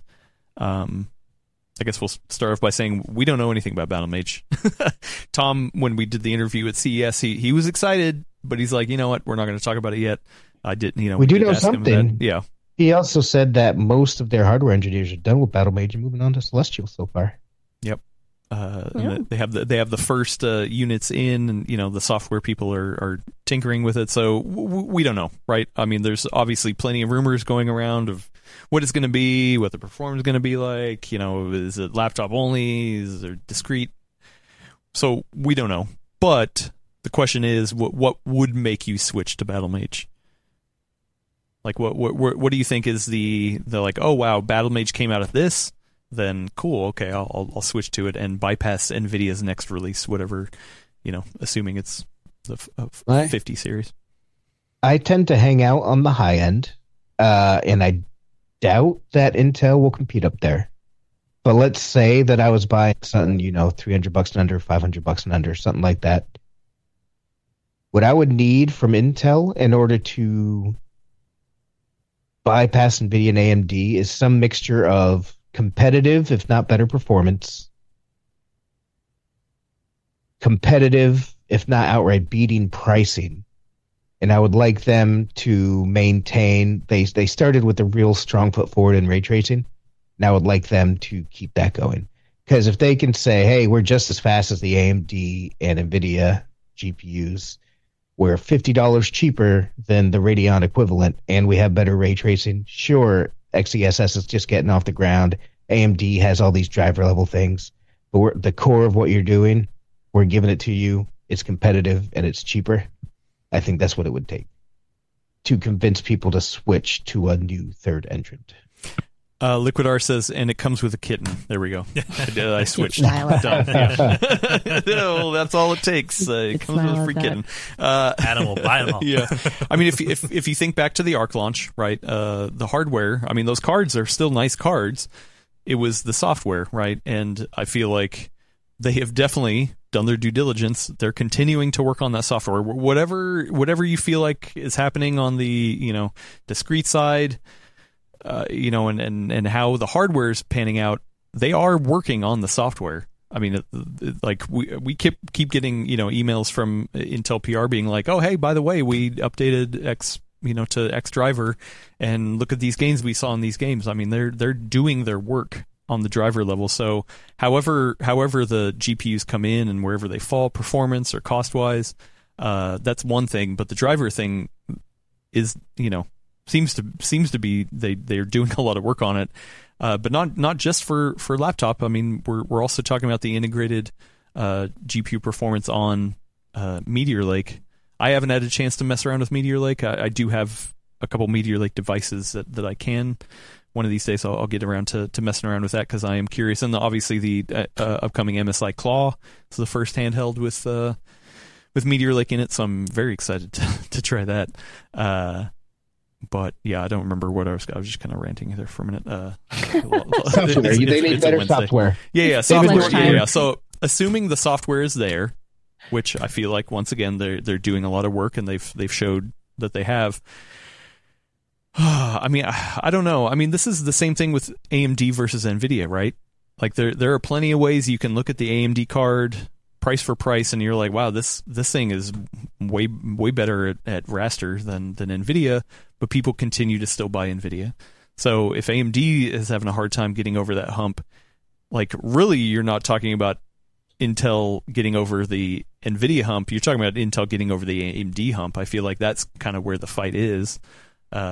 So yeah, I don't know. I mean, honestly, I don't know. Like, unless it's something crazy like a free kitten, then yeah, I don't know what it would take. Because even if it was like double the performance for the same price, or double the raster performance or something, I don't know. Like, is that even enough? Like, would people then just all of a sudden stop buying NVIDIA cards and stop buying AMD cards? Like, I don't know. No, but if they managed to pull off something like that, it would make waves and spur adoption. It would. Yeah. I don't know. For me, it was interesting hearing this question. And again, I don't know if my low blood sugar is just making it impossible to understand things properly. But I don't know. I don't feel like it has to be anything flashy. Like I think it's just as Brad said. It's like it has to just be competitive. Right. So like the performance has to be competitive. Something you want to see that they're within the similar margin as the other cards. But also to your point, Adam, you want to see that stability that wasn't there for the first generation. Because while the enthusiasts, I think, are willing to put up with the growing pains of the new architecture, that's not something that could be as easily recommended to somebody who's maybe newer to PC building or just wants a kind of hassle-free plug-and-play type experience. And then, of course, price has to be reasonable, again, competitive. So I honestly, to me, my first thought as an answer was just, well, it just has to be like the others, in the sense of like, doesn't necessarily stand out in a bad way, right? Like that it meets kind of minimum expectations. I think the additional add-on to that is that they really need for it to be rock solid when they launch. That's going to be really terrible for them if they don't follow up that the growing pains of the first generation with saying like, okay, we've worked the bugs out. Like, here's Gen 2, or here's our second take at it. And now you can trust that you're going to get a similar experience as when you buy a Radeon card, as when you buy an NVIDIA card, at least for the basics. Maybe like not all the fancier software tricks are going to be up to par yet. Like, I don't expect that from them. I just think that they've got to just nail the fundamentals to at least establish themselves as a reliable third player in the field. And that's honestly all that I'm looking for out of it. You know what I would like? They wouldn't do it right now, but I know AMD sells direct. I was kind of hoping for this to come around this generation. Didn't see it too much. But you remember how they put out the blog post made big deals about how you need this level of card with an i5, like we compared the CPU versus GPU bottlenecks, and for these cards you need an i5, you need this with an i7. They were in position. They could do some really sweet bundle deals for just their CPU and limited edition GPU. And if they did something like that, they could make it real enticing if they nail those basics. Yeah, I still feel like and I've heard this before from people who don't follow the space that well. A couple people at least being like, oh, hey, when I'm building, I want to pair an Intel CPU with an Intel GPU, right? And I'm like, it's not always, it just doesn't necessarily work like that, but if it could, if you do see some actual benefit from it, whether it's a cost bundle thing, whether it's a feature set, AMD has done some of that, mostly on the mobile side with that, what is that, power? Yeah, the power management thing. Yeah. I love that power management thing. Like anything to be like, oh, hey, Intel plus Intel gets you this. This is why maybe, you would be like, oh, well, technically, usually maybe I go NVIDIA, but wow, okay, the benefit you're getting from Intel plus Intel is like really apparent. Would be nice, yeah. Whether it's a pricing or a bundle deal or something like that. I mean, throw another quick sync block in there. Yeah. Well, I mean, we just saw the us freak out over that 5800 X3D with a free motherboard. I do feel like AMD has gotten really good bundle deals like that, where just like, I mean, most of them are Micro Center too, where it's just like, oh my god, you're giving like free RAM and free motherboard. Okay, that's not right. Yeah, this one's not Micro Center. That's what's so shocking about it. Yeah. So I mean, yeah, I also think the other space is, man, really hit at that low end, because that's the spot where I feel like NVIDIA is the weakest. A lot of people are like, oh, do they need like a Halo product to compete with the 4090? I mean, that's, whatever. Not even low end. Yeah. Just like sub 300 and below at this point. People are crying out for good options that are contemporary. Yeah, and I feel like that's and below. I feel like that's NVIDIA's weakest area. If you're looking for the weak spots, that's the one to really hammer home. So quote unquote weak, because they're ignoring it for a reason. Yeah, no. I don't mean weak that the cards are bad. I just mean like, hey, a lot of people in that kind of price range are way more willing to look at other options, and there are the comparable options from AMD and what's out for ARC right now is still pretty awesome. So anyway, a couple more questions. We got some really good ones. Just a funny one. Starscream is a friend of the show. Starscream has asked 8700G live stream build when? Actually, I think that would be kind of funny if we did a dual build where we did 8700G on one end and then the other end is the whatever that 12400F, and I don't remember the GP said is the equivalent price. That would be kind of fun. And then do a face-off after. Yeah, right. We're in Crisis right after we finish building. Yeah. Liquid R asks, actually, I'll save that. Oh, we answered this one.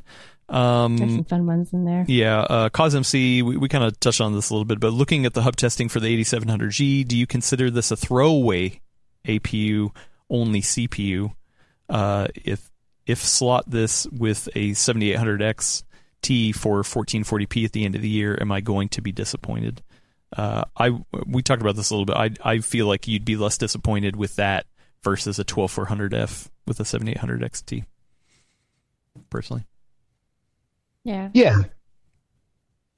But that's also ignoring cost, right? Because our conversation today is specific to launch prices and what you get it for now. Like the conversation we'll have, I think what Kaz said, like it's like for the future, like Black Friday-ish kind of stuff. Like that's going to be different then, because the prices will probably be different. Our perceived value of them are going to be different. You know, there could be some hardware launches. I don't know anything, but there could be some hardware launches between now and then. I think something like the 7700 XT will probably be faster, like in pure games would be my guess. But that being said, I think the question to ask yourself, if you're talking about pairing it with a GPU later in the year, is would you rather take a 5 or 10% shave off the top of that high-end 1440p build in November that you're building and be able to play games for the next 10 months on your integrated graphics right now? And if you'd rather just start playing games now off that APU, that's 100% where I would lean. Yeah, and I just looked at that 12400F is just 6 P cores, no efficiency cores, so 6 core 12 thread, max turbo frequency of 4.4. So it's 65 watt part, but can boost up higher. Supports DDR5 as well. Depends on the motherboard, obviously. I think the G cards also boost, don't they? Yeah. Let me see. I have the numbers in my chart. Boosts up to 5.1. And I think it's worth, you use the word CosMC, disappointed. I don't think you'll be disappointed if you take a 7700 XT and slap it in after you've been playing either no games or integrated graphics games. Like, no matter where you're coming from, even if it is theoretically being bottlenecked by some minuscule percentage by the CPU, it's going to be such an improvement over what you had before, you're not going to feel it. So I don't think you would be disappointed if you do that. Yeah, I mean, that 7800 XT, at least in the test rig I had, which is obviously real high end. I mean, yeah, it's punching way above its weight class. I mean, it's in some of these games, man, it approaches a 4070 Ti non-super, and it's just like, wow, okay, that's the damn card. All right. Here, another question from friend of the show, VC Jester. Should we just start naming GPUs by their internal resolution instead of calling them the usual mid-tier and low-end? NVIDIA engineered the latest cards to fall on their face if you try to run a little high resolution to force an upgrade. So you call a 1440p basic, 4070 Ti 1440p mid-range, and a 4070 Super 1440p high-end. That would be hilarious. You look on the box and it just says 1440p low end. You know what, honestly though, I think that would be wonderful from a consumer perspective, but no marketing department is ever going to approve that. However, that is a good idea for tech journalists to consider if they're trying to make things more friendly for consumers, which I think when we do write them up, we do that. That's still, but I mean that's almost too much of a generalization, though, because like to say, this card specifically is 1440p medium. Okay, what games, what kind of settings? Like, there's no one. You can still do broad strokes. You could say, hey, I'm looking for a standard, not super high end 1440p card. And you'd say, go get a 4070 Super or go get a 78 XT. Well, but a lot of times... But it could also be high refresh rate 1080p. Exactly. That's what I was going to say. Like, so really you would say 1080p 165 hertz or 1440p 60 hertz. So you just need a chart, right? Where it's like you just have a chart of like all the parameters and then you just have the names of the cards listed. God, imagine if like a size chart. I just had this idea. You're talking about charts. Chart. Imagine you go into Micro Center and just plastered by each of the products, they have like benchmark charts, like printed off benchmark charts from like Gamers Nexus or something. You're just like sitting there like reading the charts. Or PC World. Yeah. I mean, I know most of the people listening are not going to be familiar with this, but there are like size charts for like women's like clothes where like you're just like, if you're this size, you want this, and it's like color shaded, so you're like, oh, well, my friend is a completely different shape of body than I am, but we happen to be in the same size category, right? So it's like your friend who's doing 1080p, 300, like 360 hertz is in the same category as me who's doing like 4K. Or at Micro Center, it should be one of those flow charts where it's like, okay, what are you looking for? Is this within your budget? No? Then go to this next one and so forth. Oh, a flow chart. That would be fun. That would be fun. Before we move on, I just want to point out that, Jester, you brought up the point that NVIDIA tuned its cards to perfectly hit the resolutions they're targeting. And I totally agree with that. But I also think it's worth pointing out that AMD actually started that last generation with the Radeon 3000 series when it introduced Infinity Cache. It debuted, the pairing of on-die cache with smaller memory buses as a cost savings measure with no real loss to performance unless you step up in resolution with that. And it clearly does cost savings and works well. And now NVIDIA has adopted the same. So people are catching on to it being NVIDIA this generation because NVIDIA sells so much, but AMD actually pioneered that front. Congratulations, AMD. A pioneer, another It's pioneer. good. It's good and bad, right? Yeah. Well, yeah. I mean, because we also talk about it is nice to know it can perform, depending on the resolution. But we also talk about how when you buy a monitor, a lot of people stick with a monitor a long time. So the chances, the chances of you upgrading a monitor before you upgrade your GPU, is also different. A lot of people are like, hey, no, this is a monitor I have, and I'm going to have it for a long time. So sure, maybe it can do better at 4K, but I'm not going to get a 4K monitor anytime soon. So yeah, I don't know. But also, it's a psychological thing, right? Oh, I might not ever overclock my CPU, but I'm glad I got the K part, or that kind of thing. So, all right, a couple more fun ones, and then we'll get out of here. Friend of the show, Liquid RS, is there any PC game that you no longer own or have never owned that you lament not being able to buy anymore? Examples would be Black and White, the movies, Driver San Francisco. Man, I totally forgot about the movies before this comment. That was pretty fun. The movies. Is there an old PC game that you wish you could get your hands on? I don't have an answer to that immediately off the top of my head. No One Lives Forever is a hard one to get. It might be on GOG now, but it hasn't been forever. And one of the things, I just went down to visit my father's house this Christmas, and I found my old box copies of a bunch of my old games, including No One Lives Forever. Hey. So I'm super jazzed about that. Yeah, put it in your CD drive and just read it. Yeah, I got to get one of those. But for me, the answer as of today is Spec Ops: The Line. It's not super old right now, but just yesterday it was pulled off of Steam and all other digital storefronts. Really? Because it lost some sort of rights issues. Like it had Jimi Hendrix's Star Spangled Banner playing at points. It had other things. And that really stinks because it's not the best best third-person shooter, but that's one of those rare games that actually made you stop and think and go, and look at stuff from a different perspective. And I think it's a major bummer that that's now lost to the world, and that happened in the past 24 hours.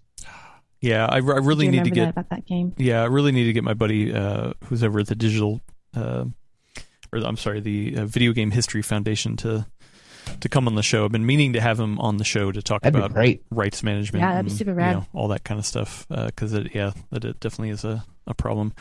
I feel like it's different on the PC because there are so many different avenues, where on the console, it's kind of a whole different thing because it's a closed ecosystem. But I think Lewis Law in YouTube chat is pointing out a really good, point here, which is that this is why hard copies still matter, because that's how you can preserve the history. Because if it gets delisted and everyone only has a digital license of it, it makes it a lot harder to preserve that for future generations to know about and interact with it. Except for online, right? Because the one I just thought of in my head was, man, I missed out on the Matrix Online, and I really wanted to be on the Matrix Online. But even if you have a hard copy, you can't get on the Matrix Online. Server-based games. Yeah. So I guess that's my answer. There's no way. I have heard of people trying to spin up their own servers of it, but it's not the same. That's probably the one I'm like, man. I mean, I don't think it was that great of a game, but it was official canon, and it would have been cool to take part of it. If you're interested in that kind of stuff, like servers and video game preservation and stuff like that, go check out his name's on YouTube, Accursed Farms. Some of y'all probably know about him. He does Ross's Games Dungeon is his big thing. He looks at classic games and goes through them. He's funny and clever. It's a great site. But he specifically does an ongoing bit because he hates always online games. And he does a bit every couple of months called Dead Game News about all the games that their servers have shut down and stuff like that. So we're checking out. Graveyard.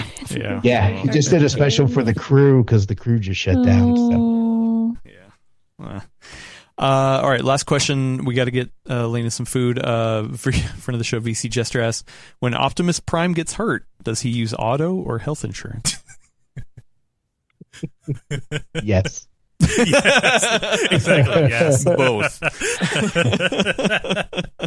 I mean, does he live in the United States? Does he live in the United States? Because it's going to be really important to know which one's the primary insurance and which one's the secondary. Can I do an estimate real quick?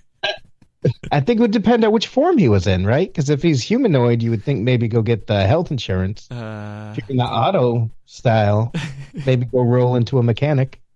But isn't he still mechanical, regardless? True. Yeah, he's only in humanoid form. So yeah, I'm gonna say auto insurance. Yeah, but you know what? The thing is, there's a lot of Transformers lore out there. I bet this has been talked about. There's comics. There's so many different versions of the cartoon. Like video games. There's got to be somewhere in the lore where this has been talked about. Where he's like, oh man, I've got a fever. Oh crap! Do I go to the mechanic or do I go to the doctor? Wait, Keith we were talking at CES. He watched recently the new one, the Beast Transformer one. The Bumblebee sequel or whatever. Yeah, but I was like, okay, so if they're in Beast form, they're not cars. So is that? In Beast form, they're also not human. They're not. So you go to the vet. Yeah. Did they go to the vets then? No, you just take them behind the barn. Oh no! Oh no! Sorry, Bumblebee. Oh no! Gotta save the bees. Save the bees. Man, dang, Brad is just—he's brutal. Okay. Don't bring my kitties around Brad. Oh no! Oh God! Can we not end on that note? Yeah. For what it's worth, I don't have a barn. Okay.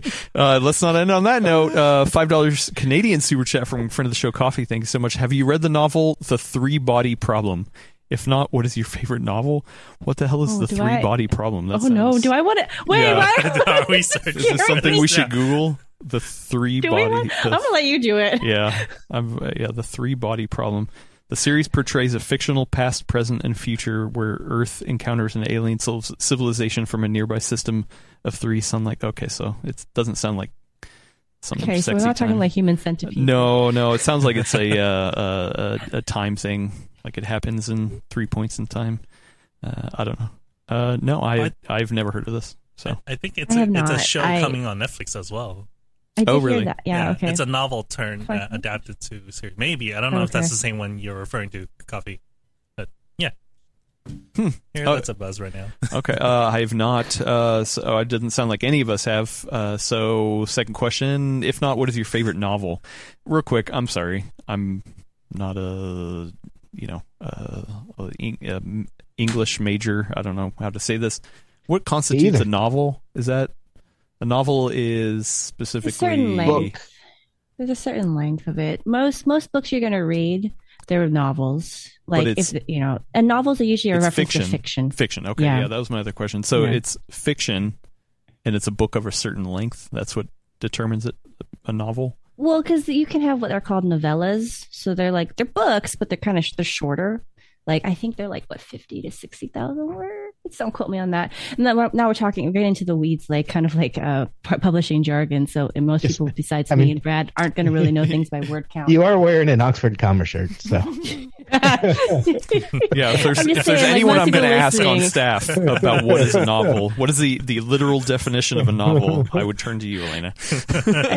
I'm just saying, most books on the market, if you're reading Tom Clancy, whatever, that's considered novel length. So if the book's about that thick, long, then that's okay. Because my first thought was, have I ever read a novel? What constitutes a novel? I don't know what. I mean, you surely have during your high school years at least, right? Well, that's assuming I did the homework. Okay, did you do the homework? I was very into my English classes. If you it sounds like a lot of reading to me, and you get to see your report card, Adam. I was like, I got some Metal Gear Solid to play. I mean, you could also count if you listen to audiobooks. That also is valid. I listen to a lot of podcasts. I read a You lot don't of have to manga have one. close. It's fine. Liam, I have read a book. Yes, I've read a book. I've read plenty of books. I currently read books. I just don't know what constitutes a novel. Savage. Yeah. So savage. We're all finding out why Adam's on the video team now. Yes, I am not on the written team for a reason. So I'm like, wow, this review is novel length. I wouldn't want to read this. Zeus says we're sending Adam back to high school 21 Jump Street style. Oh man, can you imagine me going back to high school and be like, what up kids? How you doing? Are you supposed to be the teacher here? Yeah, what's the coolest novel you kids read lately? They're like, okay, boomer. You're like, no, you would say that, and you're like, you have to tell us if you're a cop, bro. Yeah. No, I'm like the Steve Buscemi, the what up kids? Yeah. How do you do, kids? I have actual answers. Oh, please take this away from me. Yeah. So I have several answers, actually. My favorite graphic novel by far is The Sandman by Neil Gaiman. I have tattoo on my wrist from part of that. Oh, wait. So that's not my real wrist. quick, there's a difference between a graphic novel and a comic book. A graphic novel is a one long story comic book like collection thing. Yeah. So mangas. So novels can be graphic novels. Or I'm sorry. Sure, yeah. I'm sorry. Graphic novels can be comic books, but comic books can't be. No. Think of them as like the difference between TV shows and movies. So a graphic novel is more like a movie. You're getting like one story in like a much more elongated, concentrated form. Whereas comic books are much more like installment type approach. Okay. Yeah. Interesting. My favorite actual novel is also by Neil Gaiman. I'm a Neil Gaiman fan. I have another tattoo of a quote from his. American Gods. The TV show on Amazon wasn't great, but I love that book. I've read it a dozen times. And you didn't ask about nonfiction, but I recently read a book called Raw Dog, The Naked Truth About Hot Dogs by Jamie Loftus. Okay. And it's outstanding and funny. You should read it. And informative. Okay. Elena, favorite novels? Dude, I'm gonna give the Weasley answer, which is like this is I don't know, spoil that movie, even though that movie's old. This is an impossible choice. I don't think I could pick just even Lord of the Rings. Favorites. Lord of the Rings, is that a novel, even though it's 3 parts? No. I tried. So like when those movies were out and everyone was like, this is amazing. I'm like, okay, like I'm a book snob. I'm going to go read the books because obviously those are going to be better than the movies. I was like, no. Peter Jackson did us all a favor. He cut it to the But that's not a novel? Because those are long books. Well, those are novels. Oh, those are novels. Oh, okay. Well, then I've Although read, I would say novels usually have kind of like the word novel kind of has like this connotation to it though that it's like fiction, like way more, like a little bit more weighty, like not just like a fiction book. Not just it doesn't always necessarily refer to like. Anyway, that's. I need to go back. Yeah, sorry. Anyway, your favorite. I don't want to name mine either. The ones that come to mind because they're all like snooty English major ones. Now I want to know. You can't just say that. You think you're going to be judged? You're not going to be judged here. I'm the one being judged here. People don't think I read books. Oh, no. So. No, people are going to identify with you because most people I talk to, they're like, I don't read. And I'm like, that's fine. I do. My job is secure. So I would say like one really stereotypical quote unquote answer, especially because people are going to look at me and they're like, oh, that seems typical for your gender, is that I really do love Jane Austen novels. Ugh, not necessarily so just not just Pride and Prejudice though, but I really liked Persuasion and Mansfield Park, which don't get talked about as much because I like good writing. So like I like books where I don't care if they're like young adult novels or, entertainment kind of genres. I just really love people who can wield the written word just in such a amazingly graceful and often really creative ways. So like when I didn't read Harry Potter books for forever because I have this thing where I'm not even counterculture, but I'm like, it's so popular, everyone likes it, I want to read it because everyone's reading it. And I finally picked it up and I was like, oh no, this writer actually really understands how to use words. Like this is really good. And I got over myself. And so for me, Jane Austen is really a treat because she is so sly. She is so whip smart and sharp about how she can just portray a character and then skewer them with at the same time. And I think it's so clever, and I love that. And so for me, that's what I really enjoy about books. Like, a lot of my in high school, a lot of people, we read like Grapes of Wrath, and most of it was like, this is the most depressing story ever, which it is. It is really depressing. Like Dust Bowl America, not a fun period to ever go back and like, see detailed like that. But it's just so good because of like how well it's documented, you know? To me, it's like kind of probably the same for like you and movies, right? Or just like a visual media. It's like, how well do they tell the story? How good are they at the craft? And so for me, that's what I enjoy most. And so some of my choices are kind of like stereotypical, like old school canon, which is thankfully getting blown up and being made more diverse. But yeah, so sometimes I'm a little embarrassed about that because I'm like, I'm the equivalent of the person who gets pumpkin spice lattes every October. Nothing wrong with that. I don't know if it's a novel, but one book I am trying to go back and read that's I've always wanted to is Neuromancer. So I don't know if that's a novel, but I am reading. Okay, it's not just picture books. Willis, any novels? So we're again on the line. Manga, graphic novel, comic books. Yeah, which is it? Is manga graphic novel or comic? Graphic novels. That would be the closest how you would describe them in English. Okay. Yeah. So growing up, just a lot of mangas going up. But so many good series. Yeah. One that really stood out is, and I had to look this earlier, What a Wonderful World by Inio Asano. It's a series of short stories. It has 2 volumes. I think it has ended already, but great short stories. You know, I love, like, it's a young adult slice of life kind of, like, you know, like making life decisions sort of at the time when you're, you know, young, dumb and broke, you know. So I love those kind of settings. Yeah. But yeah, nice. All right, we're gonna get out. Now I'm old, dumb and broke. Yeah. Somebody said earlier, Bori is your friend of the show, Bori Zero said, final proof that you can feed Elena some literature to temporarily calm her hunger. There you go. Boom. My stomach still hurts, but I am happier. Yeah. Well, we need to get out of here so she can actually feed her mouth with something other than a novel. Don't put a book in your mouth. Well, I mean, I guess you could. Whatever. I tried it during the predictions episode. Say Friday's in the paper is not nourishing or enjoyable to consume.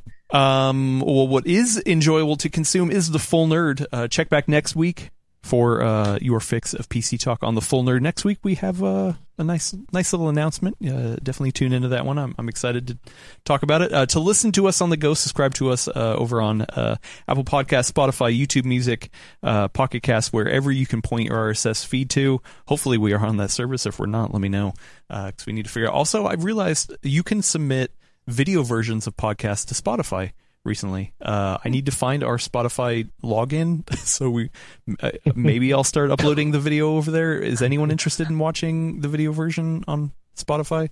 I don't know. Let me know. Let us know. But honestly, when they release their podcast, like, their interface isn't super great. Yeah. That's why I was like, I mean, nobody's been asking me for it, but then I saw, like, because I newsletters anyway. Every time could go. Any of those services you're on, please leave us a review. Every time you do, I get to read a new novel and not just a picture book. So please make me a smarter person by reading a novel and leaving a review. Nobody's done it in a while, so I haven't read a novel in a while. So I want to thank my co-host Brad Charkis for joining. Thanks, Brad. Adios, y'all. No problem. Yeah. Also want to thank Elena Yee and her Oxford comma. Oxford Commerce, great, everybody. Yeah, it's the way to do it, I guess. I want to thank you, but I also want to thank you, Willis Lai, the controller of the verticals and horizontals. Take us out of here. All right. Thank you, everyone, for tuning in. Just a quick reminder, it is, everyone on the chat was saying, Gonghe Facha, Happy New Year. It's not Lunar New Year yet. It is on February 10th on a Saturday. So maybe in the next 2 weeks, I'm going to have to ask Adam to spruce up his Mandarin and give us a lesson on what he's learned so far. Right, Adam? Washer Adam. There you go. That's just a little preview. There we go. Right? Just a little preview. But, Watch out. Yeah. Watch out. I'm coming for you. We're gonna quiz him on Prepping that. for Computex. Yeah, I'm prepping for Computex. I'll just go around and tell everyone, hi, my name's Adam. Ni hao, Washer Adam. They're like, You'll know more Mandarin than me. Yeah. There you go. All right. Well, thank you everyone again for tuning in. We will see you next time. Bye.